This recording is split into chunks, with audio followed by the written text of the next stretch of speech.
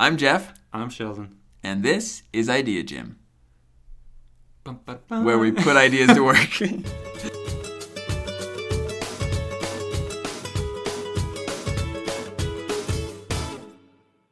Every time you get to that goal, the goals change. So it's almost like, my fitness goals 2 years ago have long since surpassed, and now my fitness goals now. Like, it's like you never actually get to where you're going, and then you're never really happy. Well, there's another podcast that we'll do that's on problems, right? And how there's never like an end to problems. There's just new problems, right? And you're talking about that right now. It's that by the end, when you get to a point where you've considered it a finish line, quote unquote, because it's really no finish lines. It's just milestones. It's like, okay. And when you think of it that way, it becomes almost less daunting, even though it seems more, because you're like, oh, there's no end. But when you think about it in a daily routine process of like, look, I don't have to eat this whole elephant. It's the same thing, like one bite at a time, right? That's why you distill it down to those daily routines. And that's what really gives you the happiness in the journey rather than waiting until the end of your journey to say, like, I'm happy now. Like, happiness doesn't, you've heard the quote, happiness is a state of mind, right? And it truly is. It's not something you get, it's something you are, right? You either decide that you're going to be happy during the routine and figure out what that means for you, or you're always pursuing it. I actually heard Darren Hardy the other day in his Darren Daily. He said, have you heard the story about the old man his whole life? He was grumpy to everybody and hated everyone, and everybody was like, don't talk to him. He's an angry old cuss, right? And he gets to be, 80 or something? I don't remember exactly. Anyway, it was his birthday, and suddenly he becomes super friendly and happy, and everybody's surprised in the town, and they go to him, and they're like, what happened? He said, my whole life I've been pursuing happiness, and today I decided to stop pursuing it. And just enjoy life. And you think about it, you're like, well, that's kind of an interesting. And that's what, enjoy your life. Like, stop pursuing happiness. Happiness is something you can be right now, no matter what your circumstances, your situation. I've met some of the people who I would, if it were me, who in their position in other countries that I've been and other people that I've met and been friends with, they were some of the happiest people I've ever met, and with very little financial. Can't think of the word. But listen to the podcast, The Happiness Project?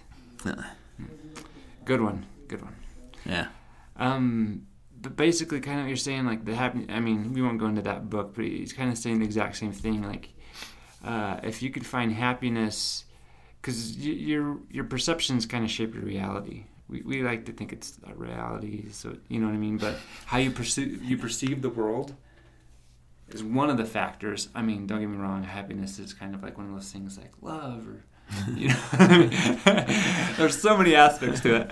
Yes. But basically, it's like learn to, in this book at least, is give you ways to find happiness now, which will then improve performance rather than improve performance and success resulting in happiness. Mm-hmm. Like, happiness will help you find success.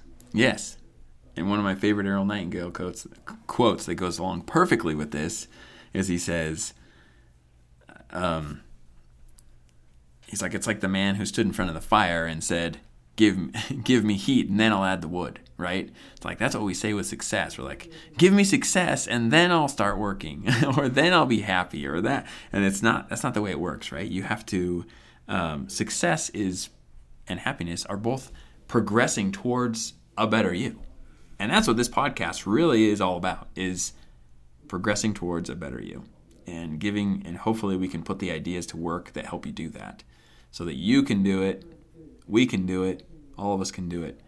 We've seen, in the past, you've seen New Year's resolutions that you set that never were fulfilled and you felt like a failure, and all of us have been there. It's like, I wanted this goal and I didn't get it. Well, maybe the problem wasn't the goal. Maybe the problem was your process. And don't set goals. Don't set goals.